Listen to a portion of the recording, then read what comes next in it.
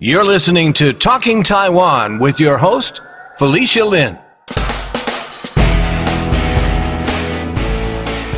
On this episode of Talking Taiwan, I'm welcoming back Peter Yang Zhao and Stephen Lee to continue talking about the topic of Asian hate, picking up after Part 1, Episode 125. Both have been active in fighting crimes against Asians and have lots to share on the topic of Asian hate. Peter Yang Zhao is an anti-Asian hate crime activist and Tourette syndrome activist. Sergeant Stephen Lee is a 16-year veteran of the NYPD, a whistleblower fighting to reform police corruption, and anti-Asian hate crime activist. In 2020, he ran for state assembly in District 40. Here's our interview. Peter, I think everybody is in suspense. We'd like to hear more about what happened with your wife at the school in Flushing, the story that you were telling in the first episode. So she got sucker punched with an object. This other person I think she was holding a phone, So she cracked my wife so hard that she had blood just pouring down, So, I had a dash cam video which recorded my wife actually making a 911 call. Wow. Right, and meanwhile she was bleeding from her head, and around the same time, and this woman was also talking on the phone as well in her car, because like after she saw blood pouring down, my wife said that the assailant visibly looked like she's gonna panic. I guess she now realized she's in deep shit, Yeah. So when the cop showed up finally, and my wife said that the cop was taking stories. So my wife told him, even on a 911 call, she told him that she got attacked by this lady. And when the cop showed up, she spoke to the cop about this whole incident, how it started, and she specifically told the cop that she was called a diseased Chinese bitch, and she specifically said that she got sucker punched and she was bleeding from her head, and the cop also took some evidence from this. I guess he spoke to some people on the street. Meanwhile, the cop also spoke to the assailant, and somehow my wife got cuffed too. She got cuffed and put in an ambulance with handcuffs on, and my wife doesn't know why she's getting cuffed, because she was the one being attacked. Right. She never even got a chance to lay a finger on the lady, but that lady somehow turned the story around, said that she got a little cut on her finger just because of this. Right? The cops, I guess, from what I learned is that the cop could have done a better job at the scene. Speak to more people on the street, talk to the victim better, and also the victim had evidence like a dash cam. They could have just reviewed the cam right away and realized this wasn't a fight between two parents. This is a straight up attack. Started as a road rage. This lady came out of the car at the traffic light and knocked on a window to complain, cursed my wife out, and later on sucker punch him at the traffic light, stopping traffic, So this person is causing all this problem, but this damn cop, they just took the stories of the assailant. I guess they made this into a fight between two people, and I hate to say this, man. The cop who showed up, my wife told me it was two Hispanic cops, so we really think there's some kind of a connection going on. Look, I don't like this whole scenario where people of color are pitted against people of color. We have to fight each other. I believe the sole cause of all this anti-Asian crime is rooted from white supremacy and systematic racism. And people of color in this country have always been pitted against each other to fight each other. But whenever we talk about this, it becomes so sensitive. I can't talk about the other group. It make it seem like I'm against them, right? But if I don't talk about this group, some people will feel like, I should say more, right? It's a really, really messed up situation. So she was taken to the hospital. She had chains on her feet, cuffs on her hand, like nurses in the hospital, they even ask her, why are you in chains? When you were the victim. So when she was getting stitched up, the cops refused to take off the cuffs for her. So so after they got so because of the bail reform that was happening, right? So they weren't keeping people overnight and wait for another judge to come out. So basically, the cop were doing all the paperwork and basically created something called a desk appearance. So they will show up at the court later. So without actually being transferred to like central booking and stay overnight. That's how it was done before the bail reform. Now with the bail reform, they're skipping the process. So that's a good thing. So your wife didn't have to go to. She didn't have to overnight. go, but however, the cops also put the blame on the bail reform. Right. So basically, my wife asked him, "Why you have to cuff me for? Why can't you do a better job?" And the cop response was that, "Oh, look, I'm sorry, we're too overwhelmed by the bail reform, right?" So they basically saying that because the job of the court officers doing the paperwork now is on the hands of the street cops, so they're overwhelmed, So they basically saying that even though they basically trying to say, okay, we arrest your wife because we messed up, because we don't have enough people or manpower, so they're blaming on the system. Meanwhile, they don't explain why my wife was arrested. Steve, before we talk about Peter's wife's situation, could you share with my listeners what your connection to Taiwan is? My connection to Taiwan is pretty simple. It's, my parents were born in Shanghai, and then during the war, they moved to Taiwan. My grandfather first moved to Taichung, and then because he had an import-export business in Shanghai, and the government took it over during the war. And then him and his partners went to Taichung, and then they moved to Taipei after, and they started import-export business in Taipei. And that's when my whole family moved to Taipei. And I forgot the name of the little street in Taipei where they moved, but it's like one of those private communities. It's supposed to be like pretty like one of those pretty good or pretty expensive communities. It's supposed to be like, but whatever the case is, so they moved to Taipei. My uncle was the first one here to New York. They started International Furniture Store. It's the one in Chinatown, and they have one on 8th Avenue, and they have one on Main Street, Longpa, right? And he then brought everybody over here from Taiwan, and I was born here when they came here in 1978. Oh, great. I think he actually came here in 1974. Oh, okay. Nice to know about that. When my brother was born. Oh, okay. Nice to know about that connection. Could you explain what bail reform is and how it applies to Peter's wife's situation? Bail reform basically is for helping people who can't afford bail to have the same rights as people who can afford bail. That's my understanding of it. But, it was written with flaws. I don't think the bail reform is a valid excuse for Peter's wife's situation. The bail reform was written basically to give people who cannot afford bail to be able to have the same rights as people who can afford bail. But it was written with flaws, and it caused a lot of repeat offenders to be released without bail. This is the complaint of officers, where like they're grieving because they're like, oh, it was like catch and release, do all this hard work to get them off the streets, and the court system just lets them out. So what's the point of doing all this hard work, right? That's their excuse. I personally think it's an invalid excuse, because one, you're removing them off the street, but what are you doing to prevent them to further creating crime?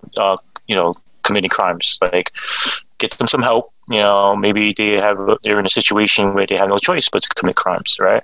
And then they won't be repeat offenders, and you wouldn't have to pick them up again, right?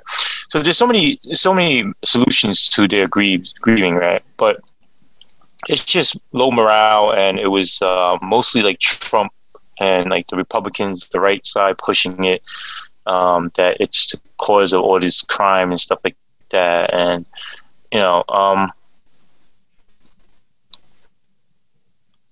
granted, yeah, people who we arrest repeat offenders, but it just shows that the system is broken, right? Because if we had a valid system, it would get people help after they've been arrested, and prevent them or help them be in a better situation where they don't have to commit further crime. When they created bail reform, it was so that, like I said, people who can't afford bail could, have the same equal opportunity as people that can afford bail. But there's a system in place already, also in a court system, where the process is you get picked up by the police officers. The police officers, take your fingerprints and everything and run up to Albany and, check your record and all that stuff. And then, if necessary, you go down to central booking. Down in central booking, they take your picture again. They take your fingerprints again. They check, they scan your iris. And then, you get put into another cell. And then civilians come and interview you. They call CJB. It's CJA, right? So they come in, they interview you, and they ask you questions like, do you have a job? How much money do you make? Do you have any family members that come and, be in court with you when you're being arraigned? Are you married? Do you have children, dependents, so forth and so on? And they send that information up to the judge, right? So then when you move to another cell where correction officers take over, and you're being held until the judge sees you.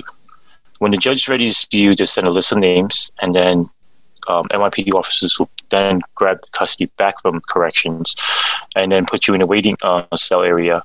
And you get interviewed by public defender or your lawyer. You tell them the situation, what happened. They interview you, okay, they get your story. And then they call you out. When they call you out, they take your iris scan again, and they make sure that you're the correct person. And then you go in front of the judge with the public defender. You state your case if necessary, and the judge has to put a bail on you. He will look at the record from CJA and see if you're able to afford bail, to make it reasonable, right? So if you can't really afford bail and he feels like it's a case where you're not a flight risk or it's not a serious case, he will post $1 bail. It's a significant number. It's just a symbolic number, right? It's just $1 because he has to put bail on you. So he put $1 so you could afford it, right? And so that you could be released. And that was the process of it. So that process was working. In my opinion, I thought it was working okay, right? Then again, I never been through that process. I'm not in a situation where I wouldn't be able to afford $1 bail, or I'm not I never committed any crimes where it was like I couldn't afford any bails or were locked up in a situation and stuff like that. So I can't really speak for people that have, right? But from my opinion, at the time, I thought that system was working, right? Granted, why even put that $1 significant bail? It was puzzling to me too, right? So why even put the $1 bail? Why don't you just let them go? What's the point of putting $1 bail, right? So the bail reform to me was, the idea of it was good, right? But it ties a lot of judges' hands, because if they felt like this person is a danger to society, they didn't have the discretion to put a bail or hold them. So they had to release them. Mm. And that was the thing that police officers were saying, where it's like, blame the bail reform because, this guy is a violent criminal or whatever. Mm. And, they're still released because they have no choice because of bail reform. But they fixed it since then, where now the judges have discretion. Okay.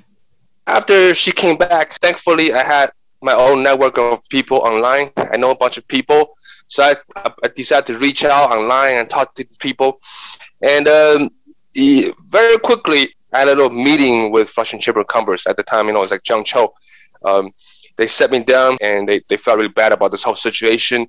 And they gave me basically two options, right? One option is, which they feel is the most prominent option, is that we should talk to the reporters and talk about all this. We should set up a rally and do a big protest. And so we make it big enough so we can attract other politicians, maybe Rung Kim, Grace Mong, Zhang Liu, who knows? But then sounds like a lot of work. It is a lot of work. Also, look, I'm an extrovert. I like to expose myself. I like the attention. But my wife don't like the attention. My wife is more of she's an introvert. She's more private. Also, she's hurt, shaken, and shocked. The last thing she want to do as a victim is to expose herself. And also, people these days online, they write all kind of crazy stuff. Even though you're the victim, they still turn the story around, trying to victimize the assailant, try to say something else. The victim, the real victim, don't need these drama right now. So we particularly don't like option one. So option two was basically to reach out to local legal aid groups. So in this case, we approached AADELF, Asian American Defense Education League Fund.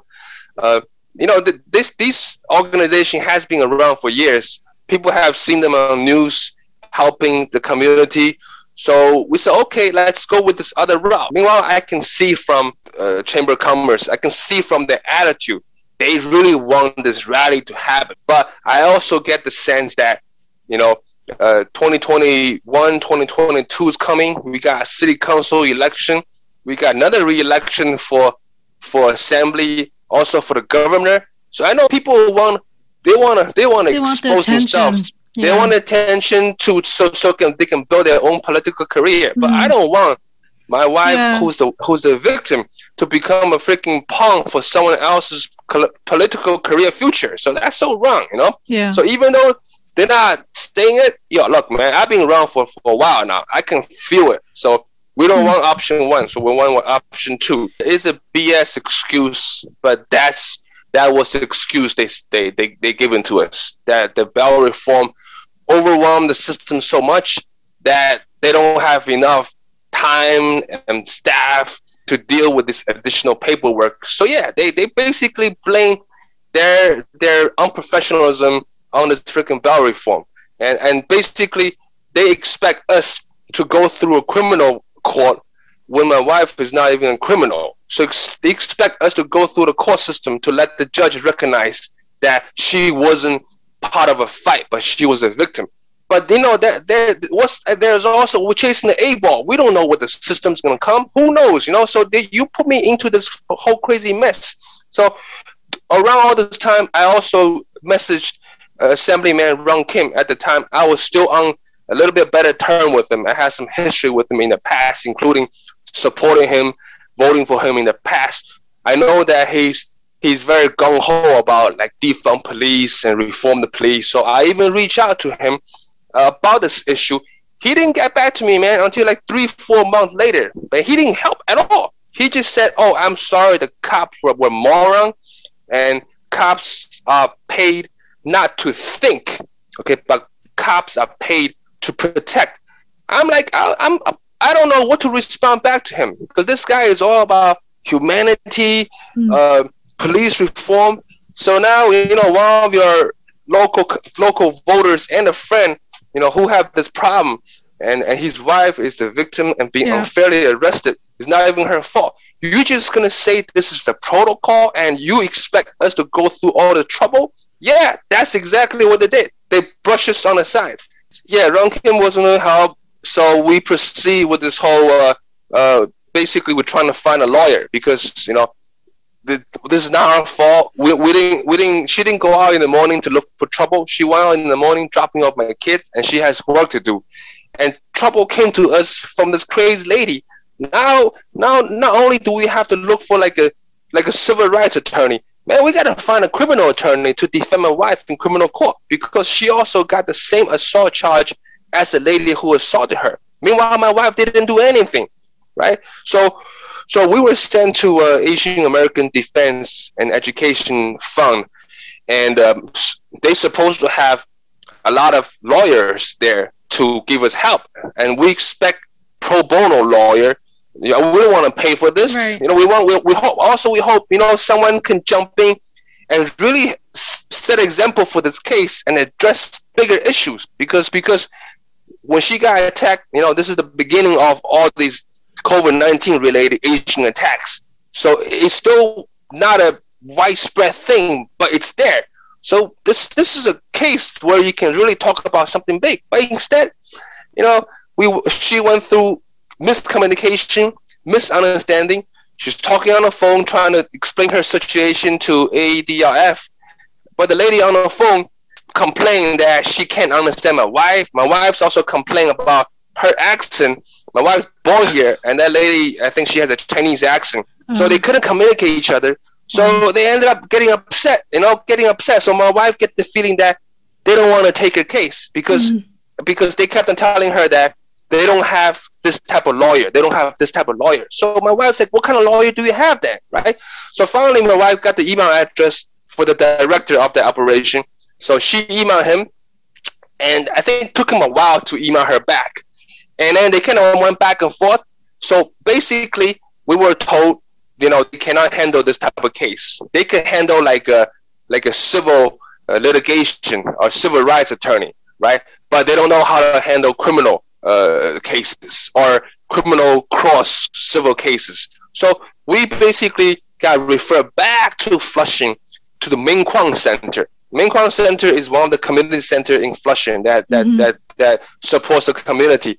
Local leaderships often like to join with Ming Kwang Center to do a lot of activities. But Ming Kwang Center was busy on I think at the time Ron Kim was running for re-election, so Ming Kwang Center was being pulled to do his campaign work. So nobody want to help. So nobody want to help us. So we got no response back. So now we realize that we cannot even get a pro bono lawyer to help our case. So now we're gonna have to pay our own. So Chamber of Commerce still want to do option one, doing the whole rally. We don't want to do that. So they basically found a bar recommended lawyer who's a defense attorney. It's the white lady. My wife reached out, left messages, no returns. So we finally got recommended a lawyer, which we have to pay. Right, the money, the retainer fee, it's not that high. It's pretty reasonable. We're okay with that. But still, we never asked for troubles, man. She got wrongfully arrested. Now we have to pay. Doesn't matter $50 or $700. Doesn't matter, man. This is not our fault, right? We don't deserve this. So long story short, you got a lawyer. So we got a lawyer. So we got a lawyer through the bar. But from day one we had feelings about her because she doesn't want to address the hate crime in this case. She doesn't want to address racism. She doesn't want to talk about race, how this whole racially motivated. Yeah, racial motivated. They don't want to talk about it. So she's basically hoping that the judge would drop the case. Was this a pro bono attorney? No, this wasn't pro bono. This is someone we paid for her. Really? Wow. Yeah, we couldn't find a pro bono because we thinking. I'm thinking. I have so many people. I know so many people in my network. This is really big. I see a lot of people out there talking. They're gonna do this and do that. Right. But finally, something happened to me. I'm looking for someone who can find justice. I can't find nobody want to do a free job for us. I mean, I don't expect people to do free work, but I have seen this happen. But I'm in here now. Now I can't get it. So on top, I speak English. She speaks English. We know all the access. Yet we felt like we're like complete new immigrants who can't even speak English. We have to rely on people to help out. Meanwhile, no help come through. So we ended up have to pay for our own attorney. Meanwhile, this attorney doesn't want to address hate. doesn't want to get into offense mode. So she just hoped that the judge would drop the case, right? So, long story short, COVID-19 lockdown.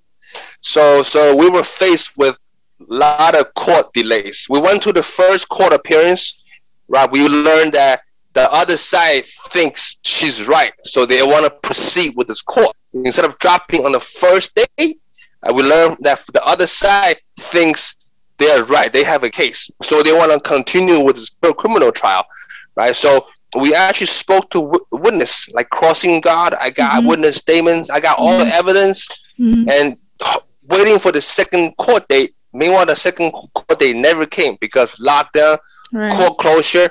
So we waited for a year. Wow. Finally, we learned that Queen's DA, Melinda Katz, dropped this case. They called this an ACD. Basically, they basically see this as two parents fighting and they have no record, so just let them go off, and shake your hand and record wipe. So they thought that they did us a favor, right? Meanwhile, to us, man, we pay for this, hoping to get some justice, right? I mean, look, I don't expect the other side to pay us millions because there were millions dollars worth of damage, right? But we expect to find justice for us and also to paint a justice for the bigger cause, right?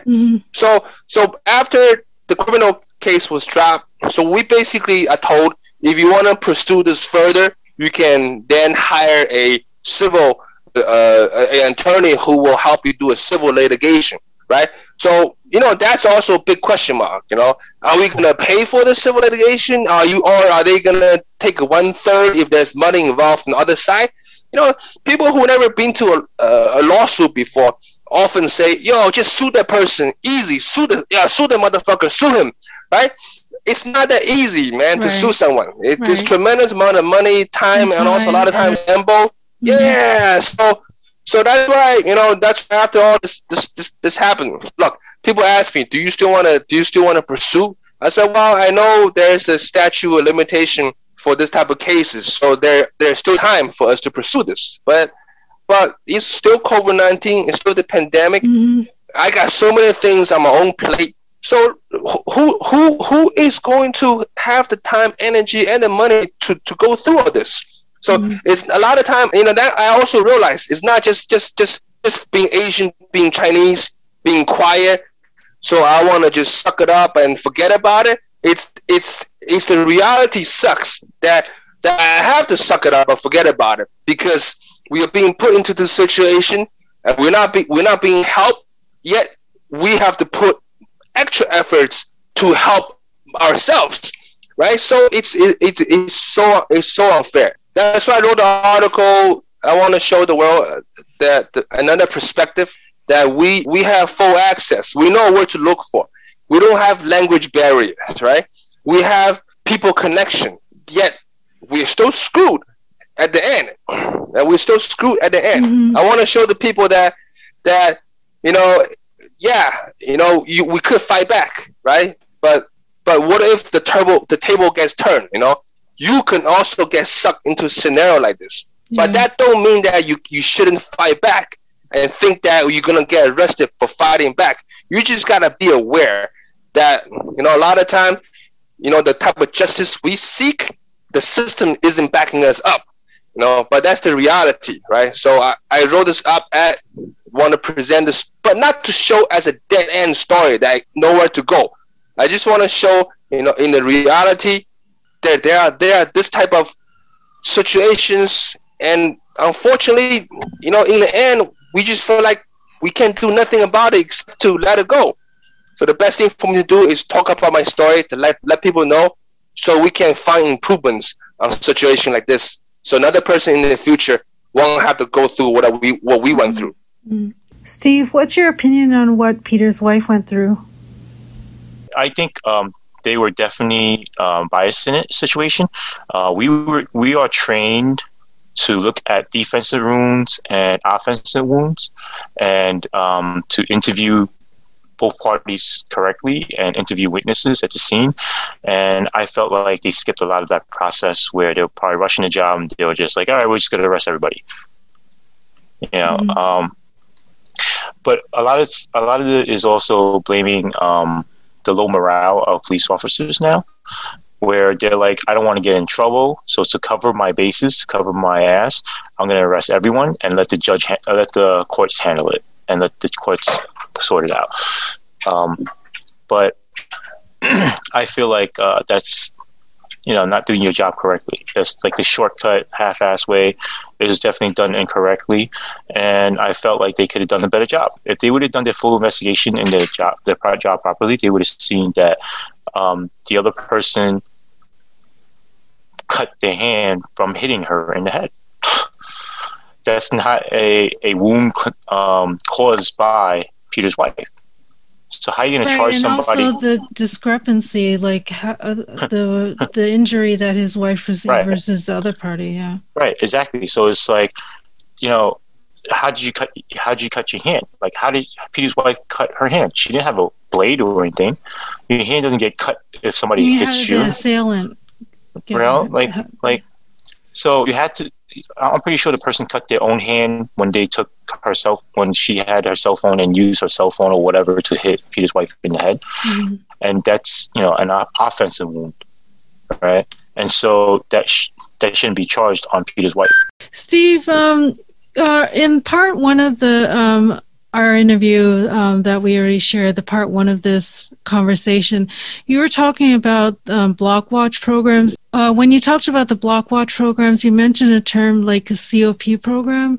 What is the COP program? The COP program is a program with the NYPD where they allow the community to have their own type of public safety or police force, quote unquote, that works with NYPD. Kind of like the Jewish have Sharim. Sharim is the Jewish police, right, in their community. The Muslims have the Muslim Patrol, and in Sunset Park they have a COP, which is like the Asian Patrol. So COP stands for Citizens on Patrol? Yes. And so how is this different from police? Like, what kind of tactics do they use? So let's say they see someone who maybe they're kind of harassing people or causing some kind of disturbance or something. What did the COP, the Citizens on Patrol, what can they do? And what are some of the tactics that they would use? Well, they're more of a civilian, like a block watch type of thing, but they're working with the local precinct, so they see something, you know, they'll keep eyes on the person. They have radios, they contact each other. They'll handle most of, like, maybe like the, I would say, community outreach part of it. Whereas, like, if it's not really a crime, they'll, you know, facilitate, like, be like a middle person to work things out or whatever, stuff like that. There's something that the community could call if they don't trust the police officers, or if they can't talk to police officers, they could call them, and they'll facilitate also a conversation between the two. I think it's something that we could use now in this time in Flushing, because there's a lot of distrust between the community and police officers and stuff like that. So they will feel more comfortable talking to somebody like from their own community, and it will help a lot with building the community relationship with police officers again, because they could be the bridge. Mm-hmm. So do the people who are working in this block watch receive any kind of training on what kind of tactics they can use for conflict resolution? Yes. Yeah, so when you're in this program, whoever joins that program comes to the police academy, and they do a civilian policing type of training. I know some people were confusing Black Watch with what Guardian Angel does. So I just want to find out, you know, if Guardian Angel is considered a COP. No, Guardian Angel is not considered a COP. What's the difference? Guardian Angels, I believe, is their own organization where it's just citizens going on patrol. So they're more of a vigilante group than a Black Watch.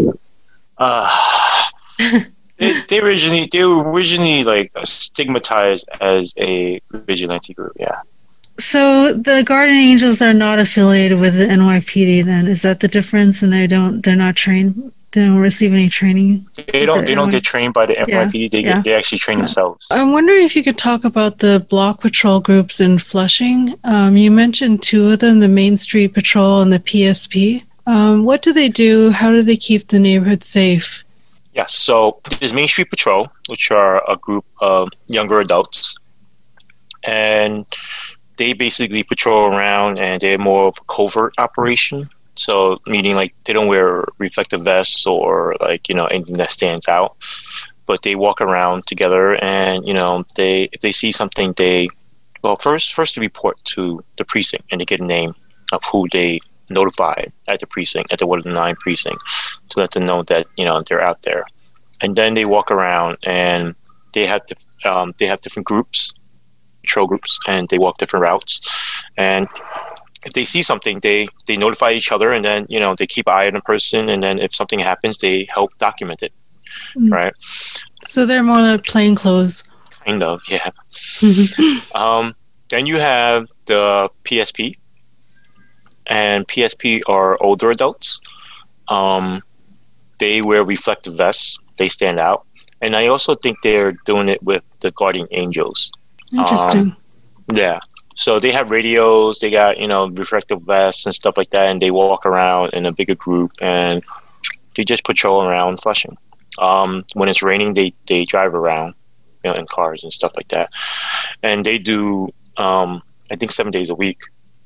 The Main Street Patrol, I think they only do weekends for now, Main Street Patrol. Oh, okay. Yeah. But the Main Street Patrol ones are more also like young activists too. They're doing rallies and stuff like that too. So I think they have their rally at May 1st. Their first one.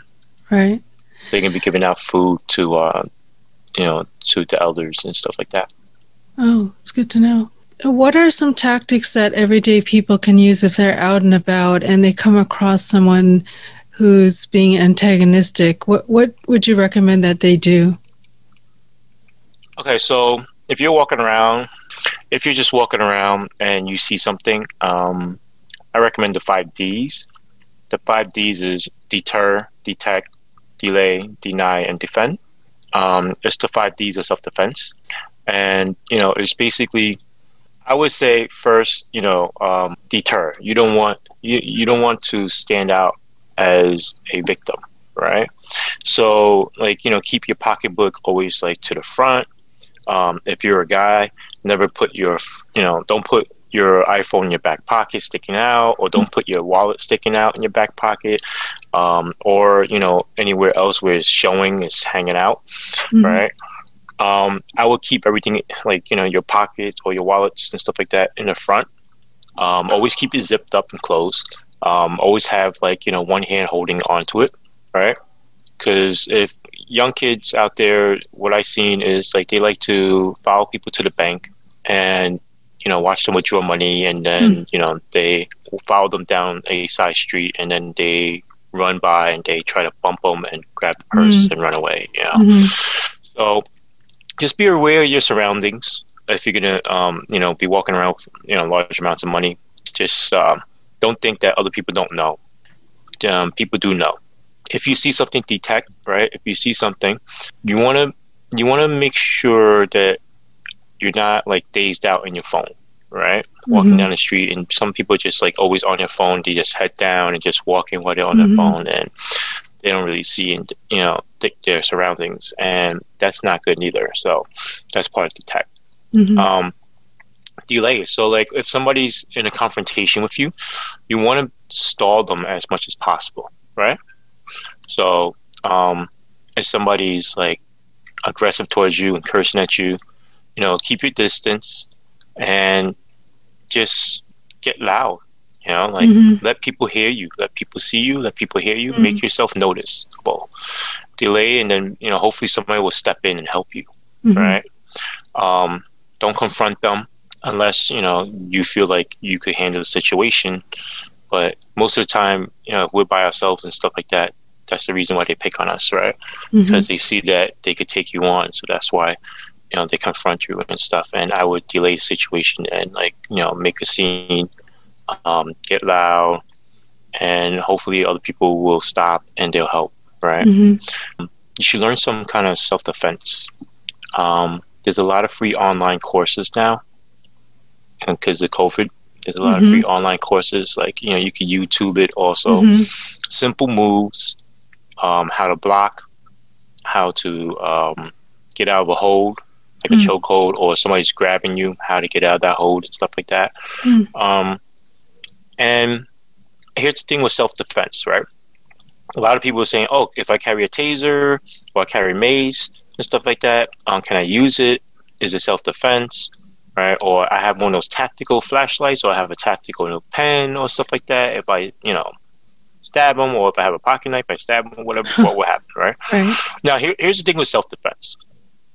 Self-defense is only good for if they attack you and then you get them off of you, and that person, and you have a chance to run away, then you're expected to run away.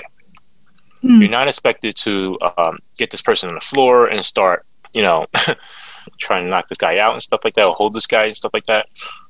That no longer becomes self-defense. Now you become the aggressor, and then you could get in trouble too for it. Interesting. So what I suggest is, if you're in a situation where you're by yourself, you want to push that person back. If you have to fight, right? Learn some kind of self-defense, carry something, push that person back, and then when you push that person back, just turn around, run away, and call 911, right? Or run to a store or something, right? Because Flushing has a lot of stores around, so you could just go inside the store and just ask for help inside a store or something like that. Hopefully they'll help you. In these days and times, I would think there's a lot more people helping people out there, right? Asians are pissed off to be constantly bullied, and they're starting to stand up against the police. So hopefully they'll help you. But that's about it, Yeah, those are very practical tips. Yeah. It seems like the common thing is not to get isolated and to let other people know what's going on in some way or form. And also, like, if you're walking around shopping and stuff, you don't want to be like, if you end up on a side street somewhere, you don't want to be going down these side streets where there's not a lot of people. You want to just stay in the crowd, stay around a lot of people in public areas, and just stay there. But be around your surroundings. Be aware of your surroundings when you go down like these private streets. Right. Also, I'll put out more videos on how to self-defend yourself, and things to do, on my Facebook and on my Instagram and my Twitter and stuff. Oh, okay. If you want to share some with me, I can put them on the website for this episode. You can email that to me later. Yeah, sure. Okay. And can we talk about the issues or problems in getting Asian hate crimes reported? Part of it is maybe there's not a good way to report it. Part of it is maybe the public doesn't trust the police. There may be some other issues like language barriers, if people actually get any justice when they report. What do you think are some of the problems in getting hate crimes reported? I've been a police officer for 16 years, right? Everything I say here is me talking as a private citizen, and no way, shape, and form am I speaking for the department, right? But from my experience, a lot of the reports are not taken seriously by the police officers, or taken incorrectly because of the language barrier and because of the number system. They don't want to take a serious crime. And that's because of CompStat, and they have to report it to the federal government, and they don't want to make it seem like crime is up. So let me explain how promotion works, right? So if you are the new commanding officer of, let's say, 109 Precinct, you're expected to bring the crime rate down, bring arrests up, and bring summonses up, and you go to this CompStat meeting, and this way they can't grill you on why is crime up in your area, why, what are you doing about it, are you arresting people, are you giving out summonses, are you stopping people, stuff like that, right? So when they get a lot of grand larcenies, which is mostly like pocketbooks being stolen and stuff like that, for some reason, a lot of business owners like to go to the bank and take out like $50,000 in cash and have in their fancy bag, and they end up getting it snatched, or they leave it on the back of their chair when they go into the food court and they go get food. Oh boy! And they come back and the purse is gone. But a lot of that stuff is grand larceny, and I've seen a lot of cops take the report as lost property instead. Because grand larceny is one of the major crimes that we have to report to the federal government, right? And one of the major crimes that we track. So a lot of times like that already, it's being taken incorrectly. So now if you're trying to get hate crime taken, they're definitely going to not take the thing, because it's a big hot topic right now, right? If hate crime is up in your precinct, then they feel like you don't have control of your precinct, and therefore you can't get promoted, right? So I would think that it would be harder to get the hate crime taken down. How can you get it properly taken down? I would call the Attorney General office, or the DA's office, or call somebody that you know who's a police officer and have them take the report for you. You know, I'll be more than happy to help people, file a report if they want to reach out to me. No problem. And there's supposed to be a hotline, right? But I have lost trust in how officers treat our Asian community. Okay, thank you for that. Yeah. If people want to do something to stop hate crime, because a lot of people are probably feeling frustrated because, we see the rise in Asian hate crimes, and people just want to do something. What would you suggest that they could do? Use their platform. Get the word out there. The reason why I feel how we got to this stage is because the traditional Asian mentality where we were taught to keep our head down, not to make a fuss, not to make any noise. A lot of people, when I was a police officer taking reports on like elderly people and stuff like that, their thing was, oh, if you can't solve it now, right? Like, I don't want no problems. I don't want this person to come looking for me. I don't want, further problems. If I do make a report, so forth and so on. We have to stop that mentality. We have to be strong. We have to, be heard. We have to stand up and say something. All the other communities, the Jewish community, the Black and brown communities, when they don't get what they want, they come out and they speak up about it. They make a big fuss about it. They rally, they protest, and that's what we need to do. We need to stand up, protest, rally, register to vote. We have to vote. We have to get involved in politics. We have to, vote the right people in. That will help. You can also volunteer too. Sorry. You can also volunteer too. Yeah, volunteer at some of these organizations that are doing work for the community. Participate in a rally. Yep. And you just keep in mind, if you're not a type person that is physical, like where you feel like you have some kind of physical skill to like fight these people or whatever, because you're gonna have. There's a chance that you're gonna get into a fight. Right. If you're not the type person that to fight and stuff, you can also volunteer to just, help maintain the website, or, do the communications part, like the radio and stuff like that, or, help people plan stuff, So there's a lot of stuff you could do. You don't have to be walking around on patrol. Right. That's a good point. And you did mention that you're fighting for police reform. Can you talk a little bit about that and your thoughts on how you would reform the NYPD? I know that could be a huge conversation. In fact, I'd like to have you back on to talk about that, but I wanted to touch on it. That's a very, very long conversation. But briefly, so in 2014, I got promoted to the rank of sergeant. I got transferred to the 109 precinct. My lieutenant at the time wanted to put fake rape charges on my commanding officer. I felt that was wrong. I told my commanding officer. My commanding officer asked me to go undercover, try to get that on recording. And then I found out that these Asian officers was a Korean lieutenant, a Chinese detective, and several other cops.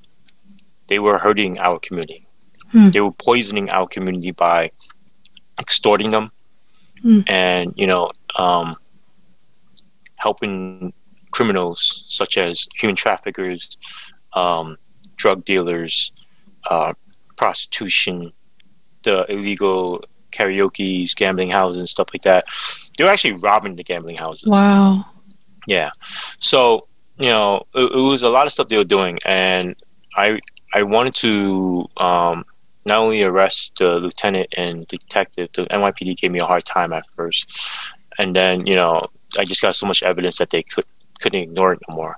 But they kept it to only those two officers, and it was so many other people. Most of it wasn't Asian. Most of them were black, white, and these white bosses were chiefs and stuff like that, and captains, right? And they didn't want to go after them because they would lose too much face if they arrested everybody, because then it would have been like a big scandal. Yeah, like a big scandal, right? So instead, they wanted to save face and make it like an isolated incident and say it was just this lieutenant and this detective, when really it was a whole ring of people, right? And in different neighborhoods too, like 8th Avenue will have their own problems in Brooklyn, and that's just like the 7-2 precinct. They will have their own problems, and then you had 5th precinct that had their own problems, and then you have 109 that had their own problem. But it's not just Asian precincts. It was every precinct, every neighborhood had their own thing going on. And I told them we need to go after the head, and they were like, no, don't worry about it. And I told them, well, if you don't go after the head, you're not going to send a message, and they're just going to replace them with some of the cops because they have the power to do that, and they don't want to do it. So my thing was, I decided to fight back because they started retaliating against me because I didn't want to drop it, and they started to go after me and kept on like bullying me at work and like harassing me at work and so forth and so on, and trying to give me disciplinary issues and stuff, so forth. And I put in a lawsuit, and I'm fighting them in court. And I also ran for state assembly because I wanted to run for a higher position where I could go and join the law enforcement committee or public safety committee, and then create an entity that is public, have transparency and accountability, where these public community people could join this board and they would police the police. Because you can't trust the police to police themselves, right?